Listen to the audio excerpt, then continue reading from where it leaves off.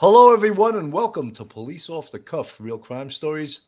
I'm your host, retired NYPD Sergeant Bill Cannon, and with me tonight is my co-host, straight out of Brooklyn, retired NYPD Detective Phil Grimaldi. How you doing tonight, Phil?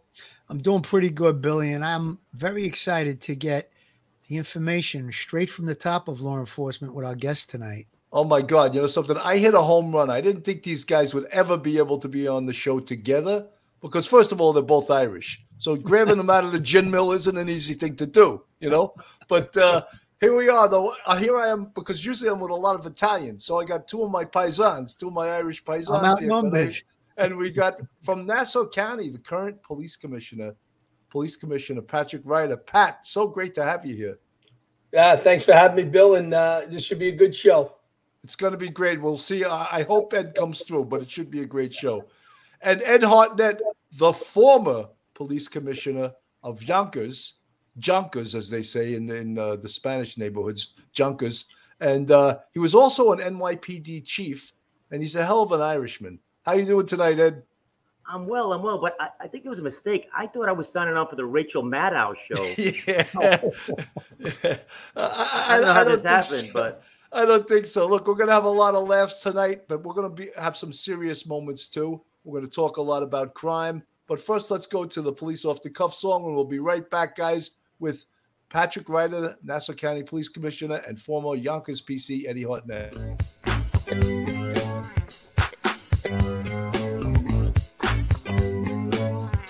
It's a show with two retired detectives that were in the thick of New York crime, fast and hectic.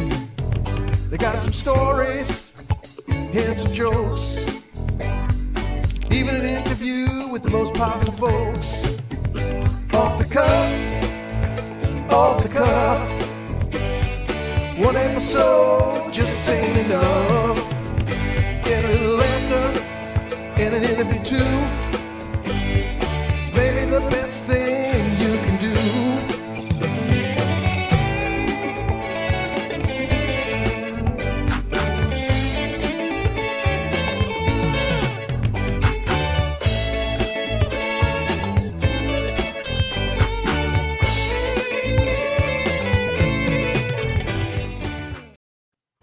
Hello, folks, and welcome back. I'm so excited tonight because we have so much to talk about.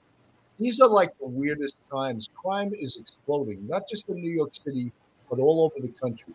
And it's specifically gun crime. But us Comstat and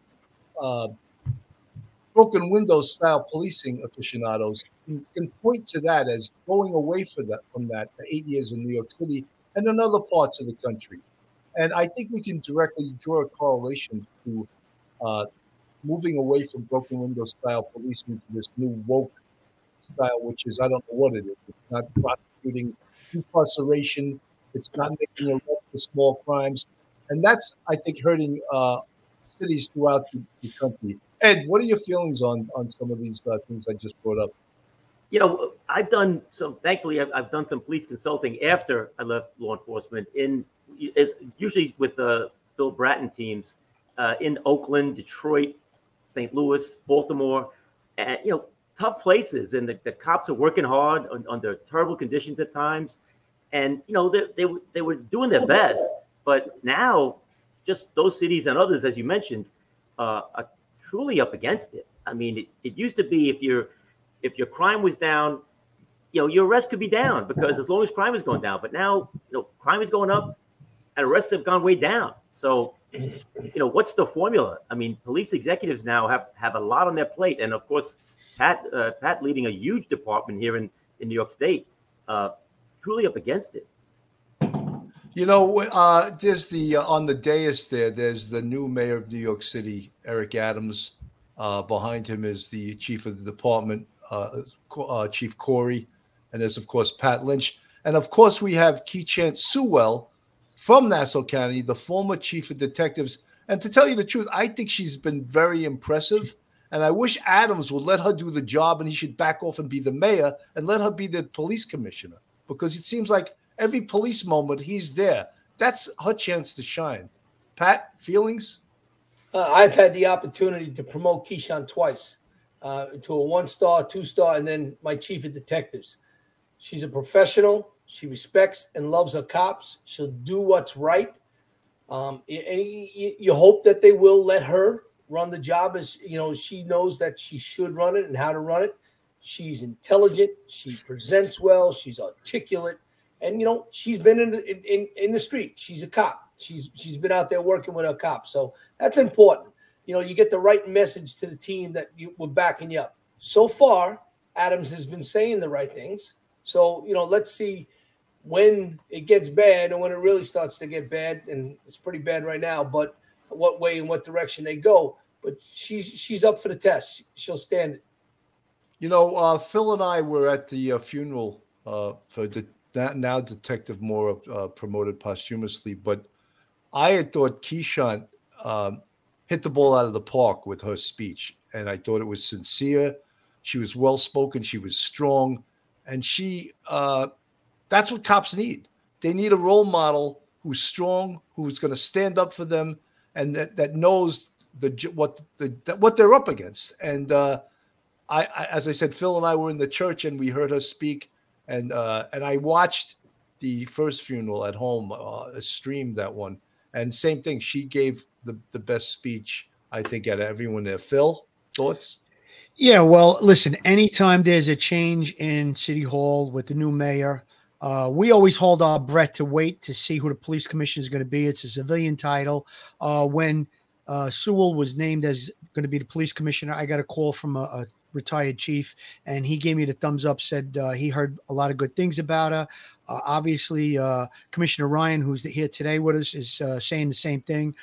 She has shown herself to be impressive in her speech at the funeral. Obviously, some of the things she said sounds like she's going to get behind the cops, and I've been calling for that for a long time. The cops got to do their job, but they need the backing of the mayor and the police commissioner. There's going to be incidents that might fall into a gray area or questionable, and the investigations will always determine how those things will go. But right now, morale is at a very low point. You can't even get people to take the job. It's just terrible what we've gone through over the last couple of years, that officers are being abused in the streets. So with the right hierarchy, the mayor and the police commissioner, I think everyone here on the panel is coming up with the same idea. Mayor Adams needs to let the police commissioner run the police department. She knows what to do. The tools are right there. Let's start having some reduction in crime. Let's do what we have to do. We all know broken windows policy, and up from there. You're just seeing on the screen is a picture of a guy pulling a gun out and shooting. And the amazing thing about the shootings lately is that not only does the guy shooting at the alleged target have a gun, but the people being shot at return fire all the time, which is a sign that there are too many damn guns on the street. And one of the biggest reasons for that is the dissolvement of anti-crime. And Adams spoke about putting these neighborhood safety teams. He dipped his toe in the water, stopped the bullshit. Anti-crime needs to be in plain clothes. They don't need to have police vests on announcing who they are. But he's afraid. He's afraid of these progressive morons that work for the city council. And he's afraid to put anti-crime back there and get the guns off the street. Hey, Bill, if I may, I'm an old anti-crime cop from the 3-2 precinct where those 4 officers were killed. And yourself, not to pat myself on the back, but the anti-crime cops back then and now were the guys that could go out and catch bad guys. They were the men and women that could blend in a little bit, but they were out there hustling, hunting, and catching bad guys with guns. And they need to be back, to your point. I know they were disbanded for whatever reasons, but taking all those manhunters out of the precincts and putting them back in uniform, the bad guys see that. The bad guys watch that. So when the anti-crime guys and the street crime unit were out there stopping cars, stopping bad guys within the bounds of the Constitution, not supposedly doing anything illegal or immoral, the bad guys knew it. So they didn't carry the gun. They weren't that comfortable carrying the gun. They stashed the gun nearby. We used to always find guns in a garbage can or on top of a tire, a wheel well of a car, because they didn't feel comfortable, because they knew that, as they would say, the DTs are going to jump out and toss me. So they need to get back to something like that. Again, there was some abuses with stop and frisk, and I'm sure we'll probably talk about that later. You can't just stop and frisk everyone. As they used to always say at CompStat, it's got to be done at the right time, at the right place, for the right reasons, and the right people. So you can't Ed, toss Ed, everybody. I just have to stop you for 1 second, because the press are the ones that reduced stop, question, and frisk to stop and frisk. So when anyone calls it stop and frisk, we jump all over them, because that's taken 33% of this procedure away. And you know better than anyone that the frisk happens after maybe the question raises the level of suspicion to reasonable suspicion, which allows the popo to do a frisk, right? So I don't like because I think the press purposely demonizes the activity. It says stop and frisk, and then they also demonize anti-crime. Aren't they just stopping and frisking people? No, and they also totally mislabel it. They would call it a program. It was never a program. Right, it's not a program. It's a tactic. It's a tactic that was used based on a reasonable suspicion. They'd say you have no probable cause to stop that person. You don't need probable cause to stop the person. You need reasonable suspicion to stop the person. And as long as an experienced officer can articulate that, that's a good stop, question, or frisk situation. Thank you for concluding the stop question part. I know you're a pain. I got to piggyback that a little, because I think what happened is during the Bloomberg administration, when he saw that anti-crime from doing stop, question, and frisk, they were taking a lot of guns off the street. He implemented it to be on a monthly activity report that every patrol officer. Now, it wasn't only patrol could do a stop and frisk, anti-crime, any officers that were out there, but he made patrol officers have it on their activity report, their monthly activity report. So when they got to the end of the month and they didn't have 4 or 5 stops, they were stopping just anybody. It was overused. And this is the reason that the whole thing was, put into the spotlight, and saying it was overused and violating people's civil rights. It's actually one of the best police tactics that you have out there for fighting gun violence, obviously, and possession of guns. And I was an anti-crime cop, and without stop, question, and frisk, we wouldn't have taken nearly the amount of guns that we took off the street. I was in East Flatbush, and we took plenty of guns off the street in the 80s. The fact that it was overused, yes, okay, we know about that, but it needs to be brought back. Not only did they take away, every precinct had an anti-crime team, but they took away borough crime teams, which came out of the task force, and then they took away street crime, which was a citywide anti-crime. So a lot of people that were out there, targeting people carrying guns, gone now. So this is why, as the chief said, the commissioner said, no one's afraid to carry a gun, and a lot of these guys, they're carrying them on both sides, like Billy said. So we have to really get a grip on that. Pat, are you having the same problems in Nassau County? Yeah, so let me add, it's stop, question, and possibly frisk, and again, they love to twist this stuff, and the media loves to play and stop and frisk, right? Which is not the way it's written. Tommy Dale, the chief from your job, came out and became a commissioner with us. And when that happened, when they pulled it back off the New York City and took it back from the cops, it was him who said to me, he goes, you know who's going to get hurt? Cops are going to get hurt now, because bad guys, just as you guys were saying a second ago, is that they know if they're going to get stopped, they're not going to carry that gun. So it may be on that tire, it may be in that bush over there behind the wall. And, in the shootings won't be as quick. When we jump out of the car now and that gun is on that waistband because he's not afraid of getting frisked, that gun now comes out and the cop gets hurt. So there are things that need to change. What we did in Nassau County after the unrest and after the George Floyd, we pulled back our plainclothes guys. I said, just pull back, just for a little bit. Let it calm down, let the waters calm down, and we went back in. It lasted about a month and a half, and we were so busy on protest anyhow.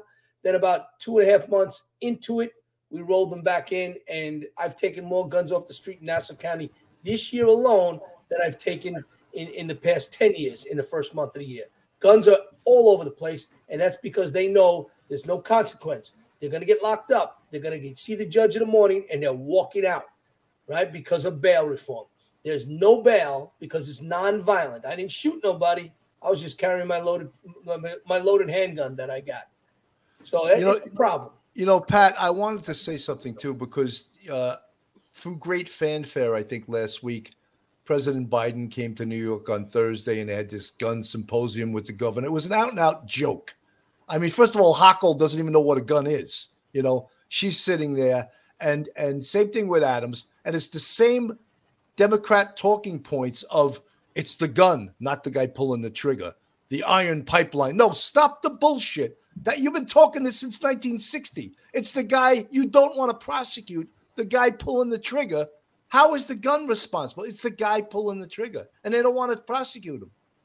Yeah, Bill, I'm glad you mentioned that. I don't want to turn this into a political thing too much, but I saw that. I saw the president come, and listen, it's always been an honor if the president comes to headquarters and blah, blah, blah. But, he's talking about the flow of guns. And listen, it's something that has to be addressed, obviously, but every gun company in the world could stop making guns tomorrow. And there's still guns here. What are you going to do about the guns that are here, Mr. President? The guns are here now, and they're still shooting each other and killing each other. And these guys also have terrible aim. So they shoot at the guy they want to shoot, and they hit some child or some grandmother in a window. So the guns are here now. So I heard nothing from anyone that day talking about what are we doing about crime, violent crime involving guns today. But if you don't keep the bad guy in jail, he's just going to come out and commit more crimes. Yeah. And that's the problem. Again, it's not the gun. I agree. We got to take these guns. But on the other side of it, it's the individual. The individual who pulled that trigger is going to be walking out of jail. He's not staying in it. That's a problem. Well, Pat, I think this was this little meme I put on before was from the summertime. And the same people that may be crying about, and we had Pat Russo on last night, who runs the New York City Kids in Boxing program. And he works in the inner cities, all the communities with housing projects. And he says they want the police there. They're not like the city council and all these woke people saying defund the police. They want more police because these are the kids that are winding up dead. These are the kids wind up shooting other kids. So it's a revolving door, and they want something done about it. Billy, could you put that back up for a second, please? I got to make a point. Look at those faces. Those are black and brown faces. This is what affects the minority community in New York and across the country. This out of control gun violence is targeted mostly towards black and brown community. So all of these leaders, they want to talk about Black Lives Matter. They're full of it. Let's talk about doing the things that need to be done in these communities, in these areas, these high crime areas. We could do stuff with the community programs like you just brought up with Pat Russo, the boxing thing to kids in boxing, to keep them out of gangs and stuff. But the bottom line is, without plainclothes officers, without stop and frisk, and again, without this insane bail reform that they've instituted, we have to turn that back. And if Hochul wants to make herself seem like she's all pro law enforcement, she won't even discuss revoking the bail reform law. So she's full of it too. How come they didn't talk about that? Like Commissioner Hartnett was saying, they didn't talk about that when the president was in town. The guns that are here, we're worried about the pipeline and ghost guns. That's not what's causing the problem. The guns that are in the city right now, that's what's causing the problem. And these gangbangers that aren't afraid to carry them because, like Commissioner Ryder said, they're out before the paperwork is done. The officer's still in Central Booking doing the paperwork, and the perp's being released because there's no bail. Let me just hit this one. Violent crime has been rising over the past 2 years, with crazed, unstable people in the subways and fearless teenagers with guns. Shootings that once took place in back alleys now happen on crowded streets in the middle of the afternoon. Gang members blasting at one another, with bystanders caught in the crossfire. Among the latest victims, an infant struck in the face with a stray bullet. Police officers are being shot, and unsuspecting subway riders are being attacked at random. Others are being robbed. In the past 2 months, it's become an onslaught. Certainly the levels of safety that we saw during the last 10 years are now being reversed. And it's a serious moment. No one should undermine how serious this is. There were 485 murders in New York City in 2021, the highest total in 10 years. There were more than 1,500 shootings, the highest in 15 years, and double the number just 2 years ago. And underground, major felonies are surging. Bronx DA Darcel Clark. It's not just the law. It's people thinking that they can get away with whatever they want. That's where we are now, which is, really scary. Just a total disrespect for humanity. The age at which somebody first picks up a gun is getting younger and younger and younger. We now have 12 and 13-year-olds picking up guns and carrying them. We really better focus on that. Aborn believes Mayor Adams understands the crisis, but needs to act quickly. I think he has a very short window to put a cap on the rise of crime. I think it will come down, but it's going to come down gradually. Aborn is convinced that targeted anti-gun patrols can be done legally and that federal agents have a role to play. We need to set up true interstate strike forces to go after the illegal guns coming up what we call the iron pipeline from Pennsylvania, the Carolinas, Texas, Alabama, and Georgia, and Virginia. The feds could help us do that tomorrow morning. Darcel Clark is convinced that coordinated investigations will help turn the tide. We're putting together investigations that are phenomenal. And once we get them now, it's going to be able to stick because every agency is working together. And no, experts say this is not the 1970s all over again. You heard Mr. Aborn say a moment ago that the mayor has a relatively short window. He says a few months to try to stop the trend, but driving down crime in New York City, he says, will likely take the better part of a year. It's worse than the 70s. That's so the difference. There you have it. I mean, look, guys, we came from, when New York City was the safest large city, and then we had 8 years of this disaster of a mayor named de Blasio. And all of the, we get pissed. We get emotional about this because we work so hard to bring crime down. And I was one of the people that was standing up and getting slapped at the podium at Comstat with Anamone and Maple and, back then. And we know, but we all took it because it was for the greater good. But all of that went away in 8 years of just this progressive, moronic mayor, Listen, we were blessed in many ways because when de Blasio came in, at least he appointed Bill Bratton and then Jim O'Neill and then Dermot Shea. I mean, those guys held the line as best they could with a weak and ineffective and non-focused mayor. It's funny. We would say when you were a precinct commander, if you took over a precinct from a really sharp guy, you had a hard job. It was a tough job. If you took over from a guy who wasn't really on top of his game, it was pretty easy. And that's Eric Adams right now. He's taken over from the worst mayor in history. He can do a few things right and be a star. But as Richard Aborn said, that window's not going to be open forever. I mean, he announced a plan, apparently some kind of crime plan. I saw some of it in late January. To me, you got to walk in the door on January 1st with that plan. And you got to kick off. You got to hit the ground running. But it seems like, as we said, I'm holding out for him. I hope he does a good job. His reputation when he was in the NYPD was not as a crime fighter, but I'm hoping now that he becomes someone who espouses crime and law and order, because that's what he's saying. So I'm gonna hope that he keeps to his word. Yes, absolutely. He didn't have the reputation of being a crime fighter, correct, 100%. But I think he knows what needs to be done. I mean, he was on the job for 22 years. He was rank of captain. He went through the ranks. He knows what tools he has at his fingertips. It's really about, implementing along with Commissioner Sewell. And, they could really, like you said, coming behind de Blasio, he could just hang around and he's going to look great. But he also has an opportunity to become a superstar if he can really bring down crime. And he's got the opportunity. He's got the tools. It's just a matter of whether or not he's got the guts to implement it.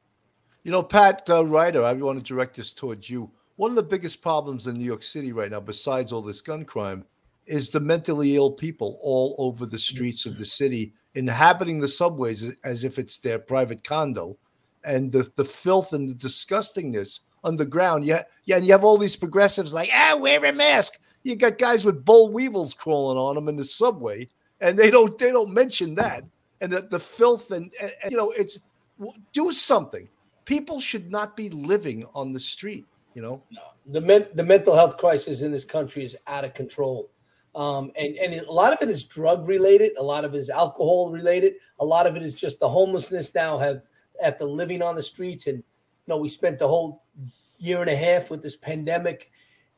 The problem is they were always there, but the city controlled it. The city, I sat there. I had lunch today with Terry Monahan, and we were talking. years ago, we would remove them. We'd get them into the shelter. We get them to an area where we can get them help. Now, you don't want to ask. You don't want to touch. You don't want to speak. If you go anywhere near them, you're afraid something's going to happen, that you're going to get jammed up. And then then they're going to intervene with the social worker. Bring the social worker in. 96% of the cases that we handle with mental health issues end up in a hospital. Social worker says that's not a good number. You should bring that number down. Okay, I'll bring the number down, but when I'm responding, it's my scene. I'm in charge. And if we're not using violence, and nobody, I don't care how much schooling you went to, nobody understands mental health issues than New York City cops or county cops, because we speak to these people all the time. We deal with them constantly, and we know what rises them up and what brings them down. And, that's the world we live in. People don't realize. You drive down the street, you see, hey, there's Tony. Hey, Tony. And you start talking. And that's what we do that we're so good at. But, the experts are going to come in now, and they want to get in the car, and they want to go to the call with you and see if they can make it better. In our experience out here, we're finding that every time they come, they're like, okay, you guys got this. When it's all under control, then bring us in. Okay, perfect. And that's what we're doing, and it's working very well out here in Nassau.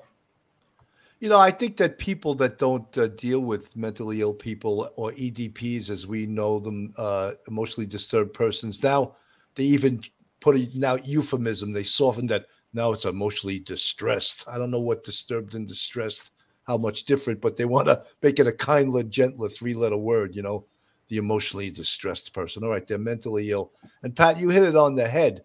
That word homeless is the coverall. That's not what it is. It's mentally ill, alcohol, and drug addicted, and the last word should be homeless as a result of the prior 3 things we just spoke about. It's funny in the current environment, you're always saying the wrong thing. When we first came on, Bill, right over the radio, they'd say, go to the corner of walk and don't walk. There's a psycho. They would say psycho right over the radio. Then they made it EDP, but now correct. I read you're not even supposed to say homeless. Now you're supposed to say houseless, because homeless is insulting. So you don't know what to say. But again, Ed, I just heard of an amazing one recently. I'm sure you heard it. They have food insecurity. Food insecurity. Have you heard that one? Yeah, like the poor guy is starving, but he has food insecurity. But it's like they get themselves bogged down in semantics instead of doing something to help these folks. I mean, NYPD had a pretty active, productive homeless outreach unit, and it was abolished because it was deemed that they were too much of a police state, I guess. But they were doing some good, proactive work, getting these people the help they need, getting them off the street, stopping them at times from freezing to death. And now, hopefully, they'll get that back. Homeless outreach was very effective. I mean, they went into the subways, and where there's hundreds of people living in the subways in the New York City subway system, and they would get them, like you said, into either a shelter, or if they needed hospitalization or programs. And then I think the social workers felt that they were being cut out of it, and whatever reason, I don't know if it had to do when they cut anti-crime, they cut it out. And when they called them homeless, when you see an attack on the subway, they say, "Oh, it was a homeless individual." Homeless. Most people think homeless, well, somebody lost their job during the pandemic and they're homeless. No, these are people that have serious mental illness, serious drug addiction. It's not somebody that just lost their job and they decided to go live on the subway. It's 99% of the time, they have serious mental health issues or serious drug addiction. And when they're in that, that stupor, whether they're not taking their medication or they're high on drugs or they're strung out from drugs, they become violent. And that's when the violence happens in the subway system. So, they're labeling them one thing and it's really something totally different. Yeah, we've all gone to those jobs where the guy's wrecking his house and you say, what happened? Well, he's fine, but he stopped taking his medicine. A lot of these folks are on medicine. They stop taking their medicine and then they go crazy and they harm themselves and harm someone else. Yeah, like we were talking before, that the transit used to have that homeless outreach where they would actually remove everyone from the subway. But now it seems it's okay to live on a subway car at the expense of the tax-paying and the paying customers that are with the MTA. And the other thing is they don't prosecute people anymore for jumping the turnstiles. Oh. So why is anyone paying? This whole thing is. It's a recipe for disaster, Yeah, the Fairbeat thing, they used to, some current politicians, the one from Long Island City, I don't like to say her little cute name. She tried to paint this picture that, well, the people jump in the turnstile are people who can't afford to ride the train. If you talk to transit cops, everybody they grab jump in the turnstile has 20, 40, 50, $100 in their pocket. They could pay. And then as Jack Maple, the late great Jack Maple, the architect of CompStat, would say all the time, when you stop them, these guys are jumping the turnstile not just to commute to work. They're jumping into the system to commit crime. So you can stop them at the gate, arrest them at the gate, and lock them up for the fare beat, and you prevent crime from happening on the train. And that seems to be, again, now it's politically incorrect. Pat, you had something to say? Sorry, Pat. No, it doesn't help when you get DAs like this guy in Manhattan who's going to just let the door open, just let him go. And look, we were all cops in the 80s, right? And I was walking a foot post in Bed-Stuy in 1984, 85. And that was the revolving door of the crack wars. But at least back then, if you got collared with a gun in the city of New York, it was a mandatory 1 to 3 years. Now you're out the door in the morning. It's unheard of. And the quality of life that when we talk about broken windows never broke, right? We kind of messed it up a little bit, but broken windows, it's all about that people want. They want the quality. They don't want the come out and find their car graffitied or their tires slashed or their windows broken. They want to be able to come out and go about their day. That's why they pay those taxes. But unfortunately, when you don't lock or you don't prosecute somebody for jumping a turnstile, taking a crap right on the middle of the platform, and then going in and pushing some woman into a train, what are we doing? What is and that's when you start getting that defeatist attitude by our police officers. I got to tell you, and everything the city PD has been through, these cops are still doing their job, and they deserve more credit than they're getting. And the crime issue is because they're not letting them do some of the things like the anti-crime days and stuff like that. You take your best cops, you give them an advantage over the bad guy, they're going to catch the bad guy. If you turn around and you put everybody back in uniform, I don't have the advantage no more. The bad guy does. And that's when we make a mistake. 100%. Let me just play a little bit of this. Where his widow called him out. We are not safe anymore. I know you were tired of these laws, especially the ones from the new DA. I hope he's watching you speak through me right now. Are being read the riot act by Governor Kathy Hochul. We need to do more to protect public safety. Whatever the reason, Manhattan District Attorney Alvin Bragg has backed off his earlier day one memo that provoked demands for his ouster. Seems instead of being the softer, gentler prosecutor he campaigned on, he apparently now wants to be the new sheriff of Manhattan. His tough on crime stance in this new memo telling his staff violence against police officers will not be tolerated. Gun possession cases are a key part of our plan for public safety. People walking the streets with guns will be prosecuted and held accountable. A commercial robbery with a gun will be charged as a felony, whether or not the gun is operable, loaded, or a realistic imitation. We also will use gun possession cases as an opportunity to trace the source of illegal guns and build cases against gun traffickers. It was amazing how he found religion after that, the funeral of the officer, when his wife embarrassed him. And then the governor, who also is another progressive, sitting in the front row, was like, oh, the midterms are this November. We better do something about crime because we sat on our ass for the past 4 years and did nothing. So maybe I better get to this DA and tell him he can't do these decarceral policies that George Soros gave him $1 million to do. Yeah, it's amazing. That kid, I grew up in Washington Heights, just one neighborhood north of him. He grew up in Harlem. And, on paper, I look at this guy and I say, wow, guy pulled himself up by his bootstraps, went to Harvard Law, still lives in Harlem. I'm thinking, 80-something% of the people voted for him. And then he gets into office and he campaigned on it too, with all this stuff that now he's backtracking on. Those quotes you just showed, that should have been his memo when he first came in. And that memo really is unnecessary. That's the law. He's just saying we're going to enforce the law. Well, the law is in the penal law, pal. Enforce it. You have a criminal procedure law. That's the rules and procedures right there. Right. Well, the legislature makes the law. He's supposed to prosecute the law when it gets violated. And that 10-page memo he wrote to his staff, I mean, it was outrageous. It was absolutely outrageous. He's supposed to be the voice of the victims. He's supposed to give them a voice, give them hope. And in turn, he turned around and he just sold them all out for the bad guy. He gave the bad guy more than he gives the victims. That's where we start to lose control of society, is when we let the criminals run the environment, right? And instead of taking care of our victims and defending them. And if you go to any precinct in Brooklyn, the Bronx, Harlem, wherever, precinct commanders, I've been to those meetings. Pat, you've been to those meetings. You go to meetings in church basements and school cafeterias. The folks in those neighborhoods, they want the same thing everybody else wants. They want safety, security. They want their kids to be safe going to school. They don't want some jerk outside drinking beer, smoking weed, playing his radio too loud. All that broken window stuff. These people want more policing, not less. These folks are up against it in some of these neighborhoods and trying to do the best they can, trying to make ends meet. Now they got to worry about, getting killed outside their building.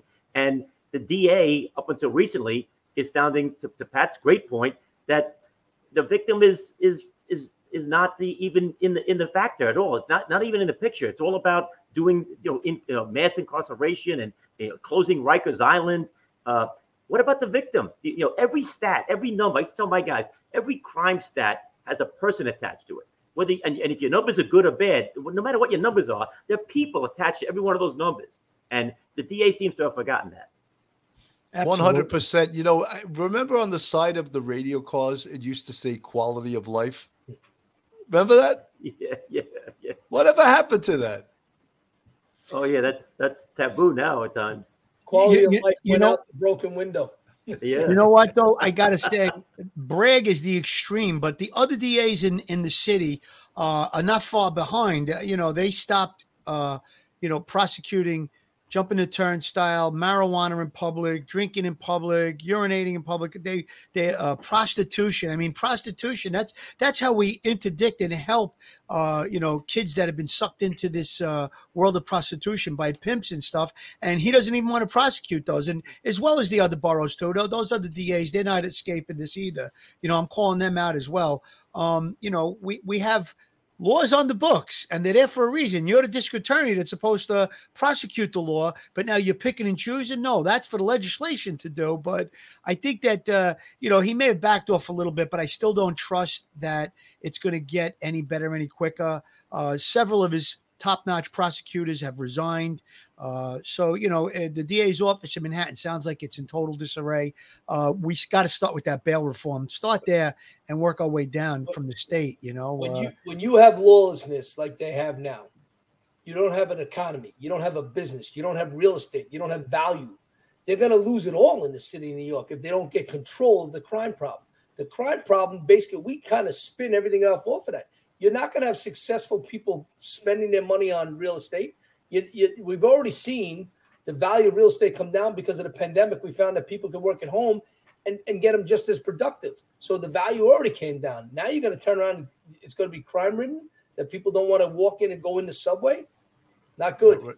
Outrageous. Folks, this is Police Off the Cuff, Real Crime Stories. We appreciate your support. If you want to support us, we have a Patreon. In fact, Ed Hartnett's a member there. He's been supporting us for 2 years. And although I see the Brinks truck pull up to his house twice a month. I'm the George Soros. I'm the George Soros of Patreon. That's right. He's supporting us for over 2 years. And we also amazing. have a membership, YouTube members and Beyond Chalmers. I took out a second mortgage to be a member of Patreon. It's well worth it. All the benefits I get from it. It's so worth it. Duty Ron, thank you so much for a $20 super chat. Great guest, Sergeant Cannon. Thank you to be the best police commissioner in Nassau County you've seen in a long time. As a resident, I appreciate the work his members are doing. Love to have him on my show, Respect for Nassau County Police.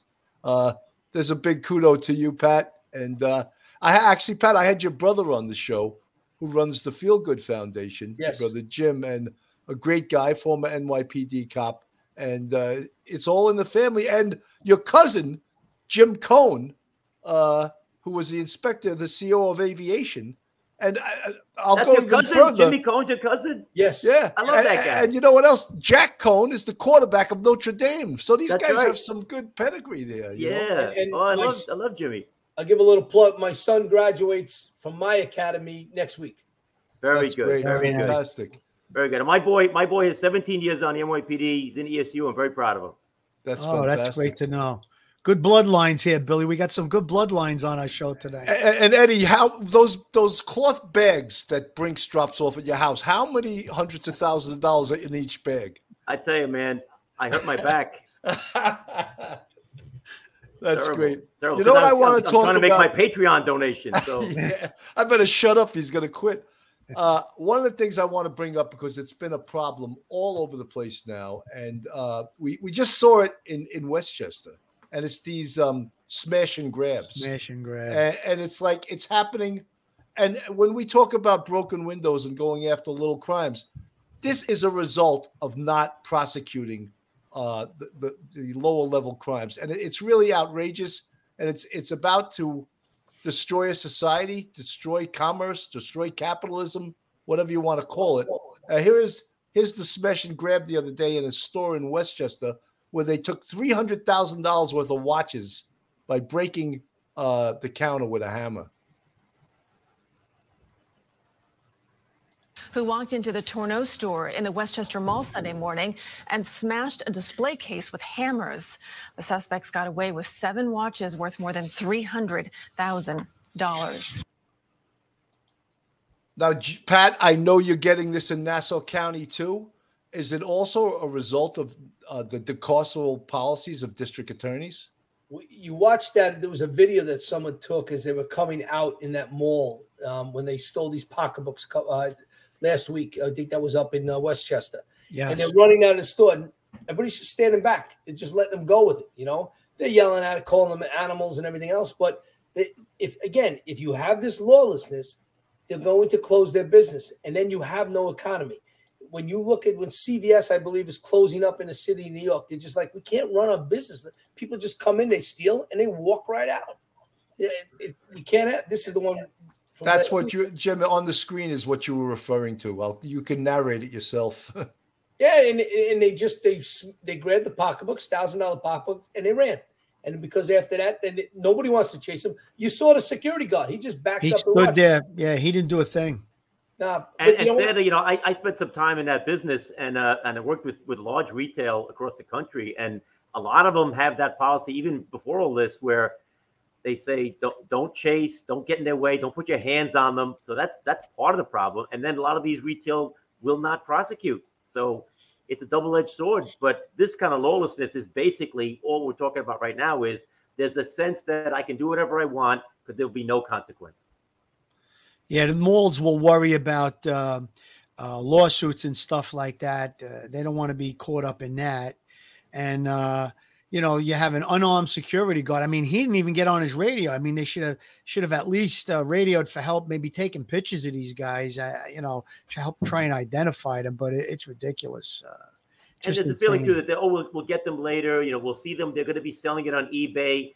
The cow's already out of the barn at that point, Yeah, we had some retail stores that I won't name them here, but one of them turned around and refused to sign the report to have him arrested. I go, you're not going to sign this after my cop went out and tackled the person. You're not going to go sign this. No, we're not going to sign it. It's store policy. It's pretty common. Yeah, it's amazing. When I was in Intel, we had a policy. We were it was before 9/11 happened. We were trying to get information on terrorism and stuff like that. So we were targeting these small bodegas. We would go to CVS and they would give us some items that are, frequently stolen.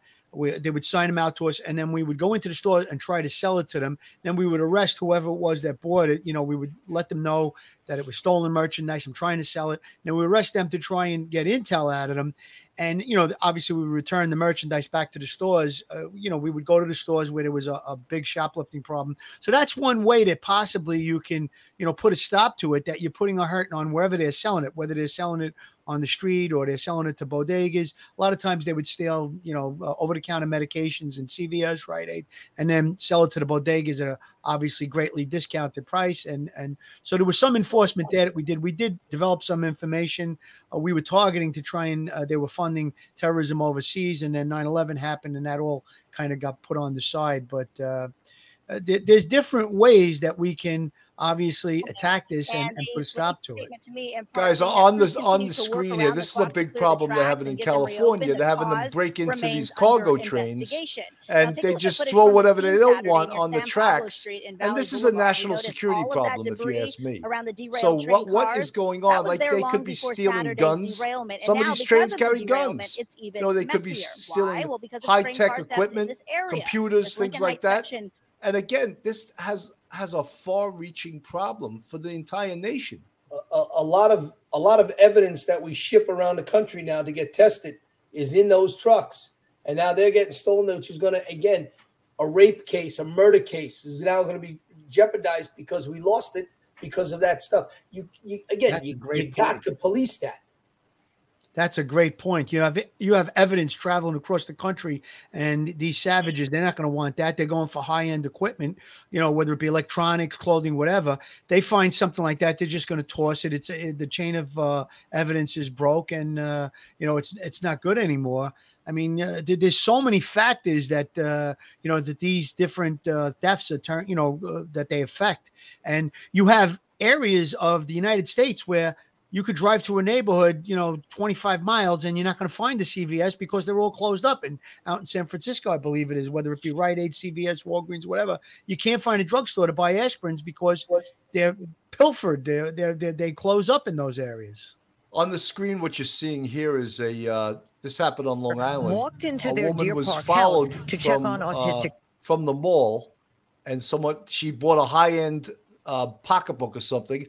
They pulled it right up into her driveway, broke the window of her van, and took her property.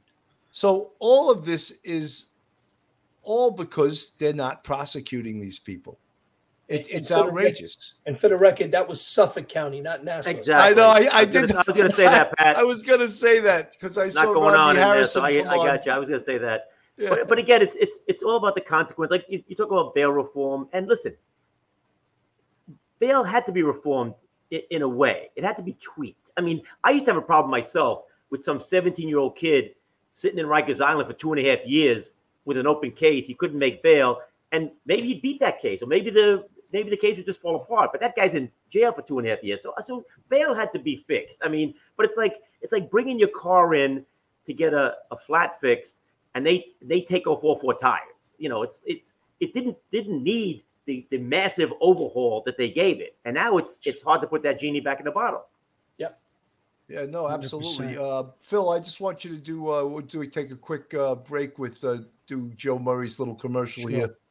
Joe Murray, attorney at law. Have you found yourself in a jam? Are you in need of legal counsel in the New York area? Do you need a victim's advocate?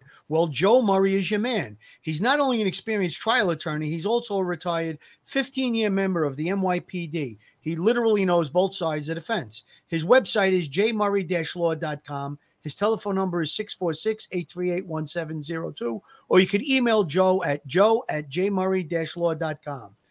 Joe's a great guy, and he has a podcast called Allegedly Guilty. Look him up. I listen. Joe's a good guy, and I tell you what, in his day, Joe was a hell of a boxer. Yeah, yeah. He proved that in the 10th squad. Yeah, and I know the guy he hit, and the guy deserved it. That's right. You told me that story. I just want to get back to now. You guys, and I hope he's listening.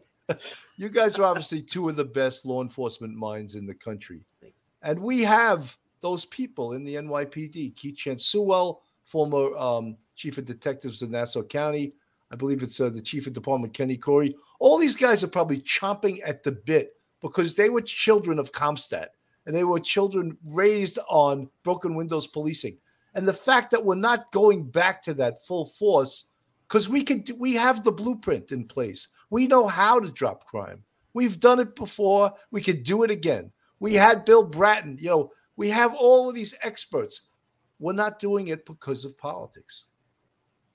100%. It's sad. It's sad. I've seen it in other cities too. Again, where they no disrespect, but the CompStat is very light. It's very watered down. In some cases, they have elected officials pop in and they start chiming in because they're running for re-election. CompStat works. It can be modified. Obviously, it's been modified over the years. The CompStat of 1995 is very different than the CompStat of today. We've learned from our mistakes at CompStat. CompStat was harsh and tough, and it had to be back then. But it works. I've been to many. I used to go to every CompStat for about 2 or 3 year period, and you could see it's an accountability mechanism.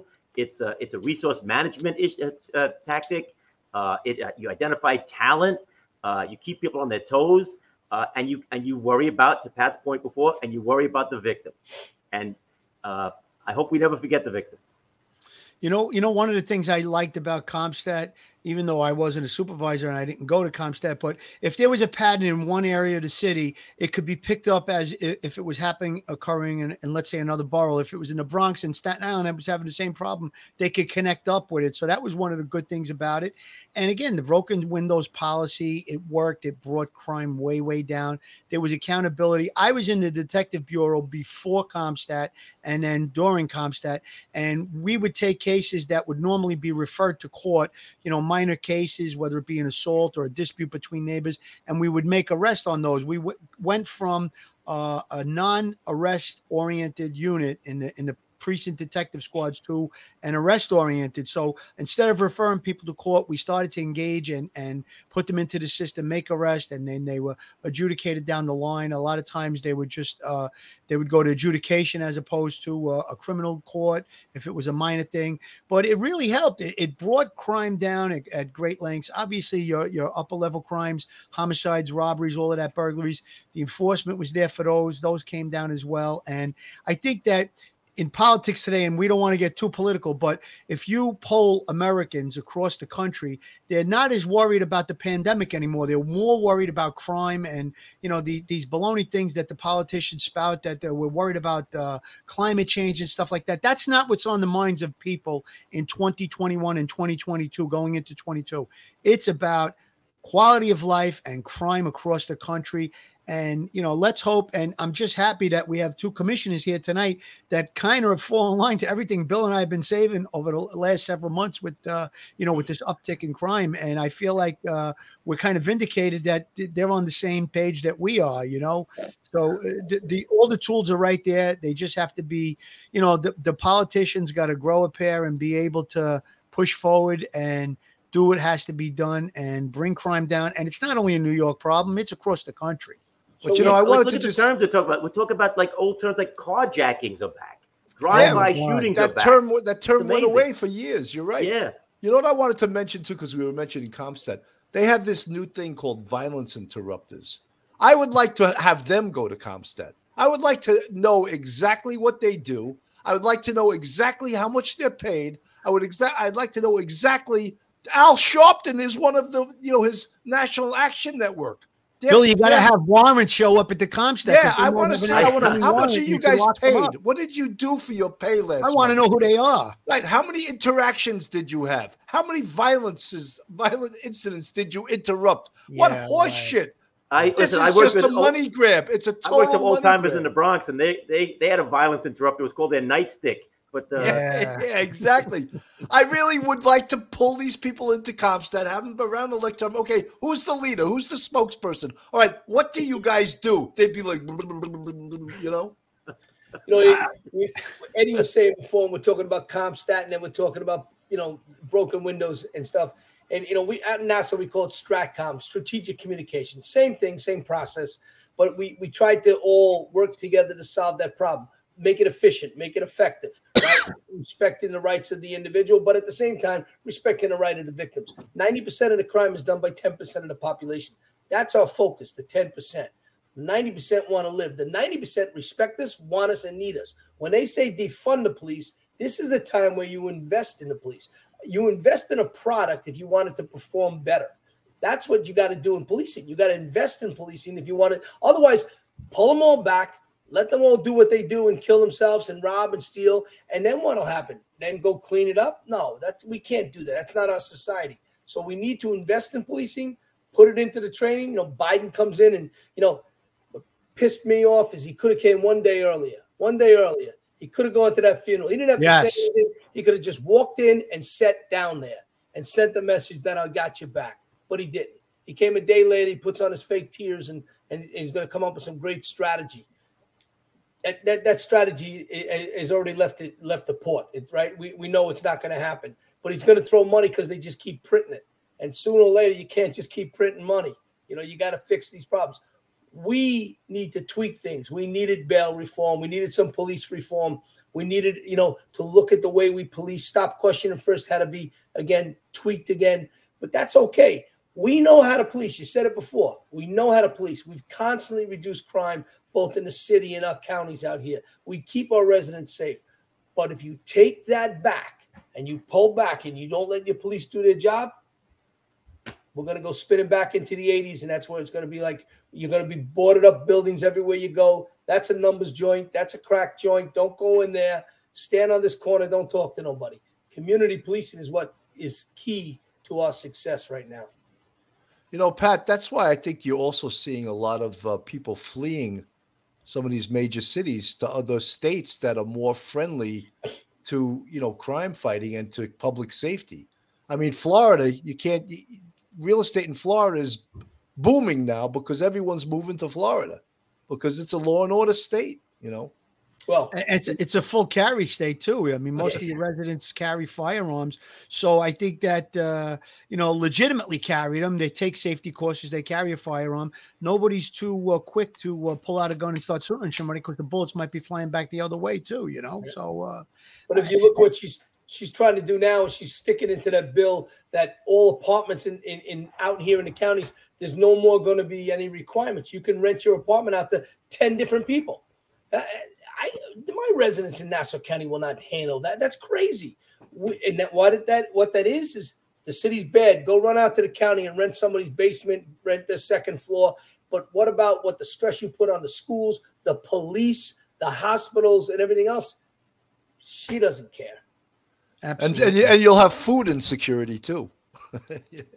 Yeah. Hey, Phil, you brought back a memory before. You were talking about the bodegas being targeted. I worked with some guys in the Bronx, and they targeted bodegas a lot, usually for cold Budweiser. That's pure. They have Budweiser insecurity. That was the good old days. And that was for you, Muldoon, if you're listening. Duty Brown, thank you for the $10 super chat. Lieutenant Peter Pranzo, the great Harlem Raiders. I'm sure Eddie Hartnett knows who Lieutenant Peter Pranzo. Pete Pranzo, one of the all-time best. That's right. Great street crime lieutenant, and he's one of our biggest supporters. Thank you, Lieutenant Pete. It's amazing that we're all here. And people are listening to us in the building. So all you people in the building, we're saying things I know that you can't say. And that's why I love to be the voice. And look, we have two of the greatest law enforcement minds in the country here. I'll translate for Bill. The building he means is One Police Plaza. Oh, okay. I'm sorry. I forgot to say that. One Police Plaza. And we also have straight out of Brooklyn, Phil Grimaldi, so he can speak Italian in case we need some of that too. That's right.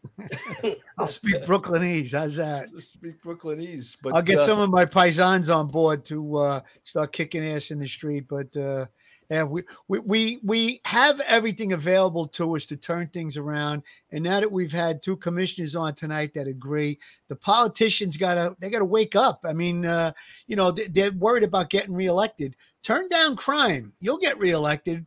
Turn back the hands of time a little bit. Get it where you can, I used to, in the last probably 10, 15 years, I've gone to Times Square a couple of times with my family and felt absolutely no stress or worry that I was going to get robbed or something bad was going to happen. And in the last 5 years or so, I wouldn't dare go to Times Square with my family now with all this stuff that's going on. I mean, I took my kids years ago, took them on a subway ride and stuff.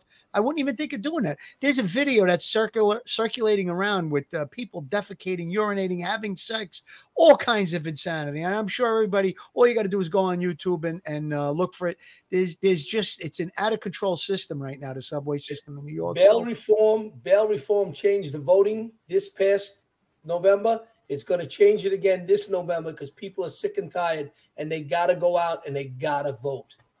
100%. Well, Bragg was voted in with only 23% of the electorate bothered even to vote. And if you saw, I mean, there were 10 Democratic candidates for mayor. Eric Adams was the least worst. The other 9 were like, they were Marx and Lenin, and it was crazy. There was all these defund the police people. He was, as I said, the least worst out of the 10 people that ran for mayor. And guys, before we go, the guys, I'm sorry, Phil, the other things that are on the cops' plate, aside from bail reform, qualified immunity, raise the age, all the defund the police stuff, the revisions in parole, less is more, all that stuff is combining to make crime and violence go way up. 100%. Well, it's that word they use, the decarceral policies. And Bragg had the balls to say, these policies will make us safer. How is that? He's got to show the stats on that, Billy. Let me see stats on that. He can't produce them. It's insane to even make that statement. And you brought up the amount of people that voted in the election. He also had $1 million in his coffers from George Soros that most of the other candidates, none of them except him, got. So, I mean, that's where he slam dunked, I guess. And I don't know. I think there was rumor about possibly recalling him. The governor has the right to do that, and she had some type of a talk with him. Let's see where it goes. But this guy sounds very dangerous. I don't think it'll never happen. And it's funny. Bad guys, we all know. You guys know bad guys as well, if not better than me. Bad guys don't read the New York Times or the Wall Street Journal, but they pay attention. So bad guys will think. Bad guys in Brooklyn and the Bronx and other places, they'll see the climate in Manhattan. Remember in the old days, you'd grab a guy from Brooklyn or Bronx, and his thing would be, I'm going to Manhattan to get paid. Remember they'd say Manhattan makes it, Brooklyn takes it. That's what they used to say. And they'll keep doing that. They'll say, hey, I'm better off getting arrested if I do get arrested. Better off getting arrested in Times Square than back in my own neighborhood where I might actually go to jail. And and the same thing goes for Nassau County. Perps from the city, I'm not crossing that border. They don't mess around in Nassau County. You've heard that, Pat, right? And I'm proud to say, Yonkers, listen, 5 years I did in Yonkers. I had wonderful time there. Great cops in Yonkers, great detectives in Yonkers. They made a mistake sometimes when they crossed over from the Bronx because they knew they were going to get arrested. They were going to maybe get prosecuted more in Westchester than they were going to get prosecuted in the Bronx or Manhattan. I think that's very true. Go ahead. I'm sorry, Pat. I got a county exec here now in Nassau County, Bruce Blakeman. He's fighting Hochul every day. I got a district attorney here in Nassau County. She's taking the fight back up to Albany. That we got to repeal a lot of these things. Look, you don't have to take it totally out, but let's go back and sit down and bring the experts to the table, right? You take away discretion from a judge, what does that do? Aren't they the people that we trust to be the balance in the courtroom when you go in there that says, let's use some common sense? Common sense went out the window. Like I said earlier, it went out with broken windows. It's gone, right? We got to bring it back inside, sit down and try to figure these things out, but you need to replace them and bring in the right people. Nassau, Suffolk County, both of them put in Republic DAs. That's a message. They're tired of it. And they're not going to pay the taxes they pay just to have the crap come through the neighborhood. Pat, I think you hit it on the head, and I think that's why Hochul probably read the Riot Act to Bragg, because the midterm elections are coming up, and you're going to see a bloodbath unless something is done. And they know it. They know it. I mean, I couldn't believe that the mayor met with Andrew Cuomo. What is he coming out from under the rocks again? What is he going to run? He's going to run again, they said. Yeah, what is he going to run for? I think they said he may run for attorney general. Yeah, that's what I heard. Yeah, exploratory commission. Are you kidding me? Come on, we already had you for 8 years. Go, leave. And he doesn't get a pass either. Listen, De Blasio was a terrible mayor, worst mayor in my lifetime. But his policies. Not just the COVID stuff. His policies contributed greatly to the decline of New York City, too. He shouldn't get off the hook either. Absolutely. 100%. And, a lot of that was he paroled more cop killers than any governor in the history of this state. Well, he's in bed with the Assembly. He's in bed with the Senate. And that's how it works, and normally he has some influence. Let's not push that message right now. But they did. They pushed it. First it was marijuana. Then came reforms. discovery, when a rape victim's information gets given to the bad guy within 14 days, what is the purpose of that? How are we giving that victim any kind of solace? It's ridiculous. He's part of the progressive machine in Washington too. He's right in lockstep with them. So, and I would hate to see him rear his ugly head and run for anything, but he wants to run against the attorney general that brought the investigation against him. It's ridiculous, but who knows what happens with him in the future. Ed, you should have wrote your book on duty, and hired sergeants to write it for you and made $5 million off it, Yeah, That's the equivalent of what he did, That's he right, wrote the yeah. book on duty, went on TV, had the state staff writing his book for him, took $5.1 million for it. And what's wrong with that? All Can we people get on the Chris in nursing homes? Yeah, Yeah, can we get on the Chris 15,000 Cuomo people. show? Can we get on the Chris Cuomo show? Oh no, he doesn't have a show anymore. That's right. That's right. He was CNN. The Fredo Show. The Fredo show. It's crazy, but look. Hopefully, we have some good things to look forward to with the midterm elections. And I mean, when people say, "Oh, I don't want to get political," the P in police stands for politics. I'm convinced of that, because without politics, the police get really downgraded. They get disarmed. They get all of their powers taken away from them. So politics and policing is pretty damn important. Wouldn't you say so, Pat? Absolutely. And look, we want to keep our politics out when we make decisions as bosses, right? We serve all the people. We're the public servant. We protect and serve. But at the other side of it, sometimes you got to say, hey, I got to take the fight. It's not my political view. It's what's protecting my cops. It's what's protecting my residents. You think, give me a thing like bail reform. We got to go to battle, and I got my head kicked in from the assembly because I went after them. And I said, they're going to do a commercial on me. They want to waste their money. Go ahead. Because like I said, the bad guys don't watch that stuff. They don't read those papers. Right. So we just continue to keep our head, go after it, hunt them down, make those arrests, give the victims, what they deserve is some closure, and support our cops. And there's 30,000 cops in that city. That's an army. It's an army. And, we keep supporting them. We're going to do the right thing, and everything should turn out right. We'll turn it around. Here's a Real with Robo. Thanks for the $5 super chat. I got to read what you wrote because it's funny. I've been sending tweets daily to New York. What else can we civilians do to help? No, Cannon, I won't tell you what I tweet. It's unladylike. I like that. That's okay. But I know what she could do. Vote. Wherever you live, go out and vote. Vote the right people in. That's what you could do. 100%. That's for sure. You guys were so great to have on as guests, and you're so accessible, and I really appreciate that, Pat. This is the second time you've been on the show. You're a true Irishman. What do we say? What's the equivalent of saying paisan in Irish? I don't know. Do we have a word? A good lad? Good lad. Okay. You're a fine lad. You're a fine lad.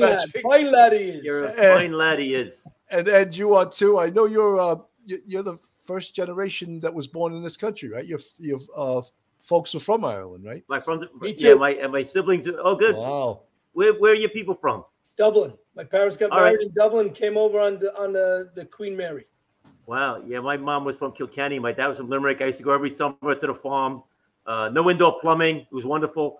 Had a great time though. But yeah, we'll think of an equivalent paisan word if possible. You're a fine lad. Yeah. And Bill, I think this is my 17th appearance. And you've been on here more than We anyone. got to get him a quote, Bill. He's got to. He acts like he doesn't want to come on. And he always gives me a nudge, like, "Hey, what's going on?" I still work for a living, but somehow I've been on and it's truly showing my bravery for coming on so many times. But you work for always Brinks, right? You work for Brinks, isn't that true? They bring those cash bags to your house. Yeah, those guys in that video stole my watches. Yeah, that's right. Yeah, they should follow him home now with these Brinks bags.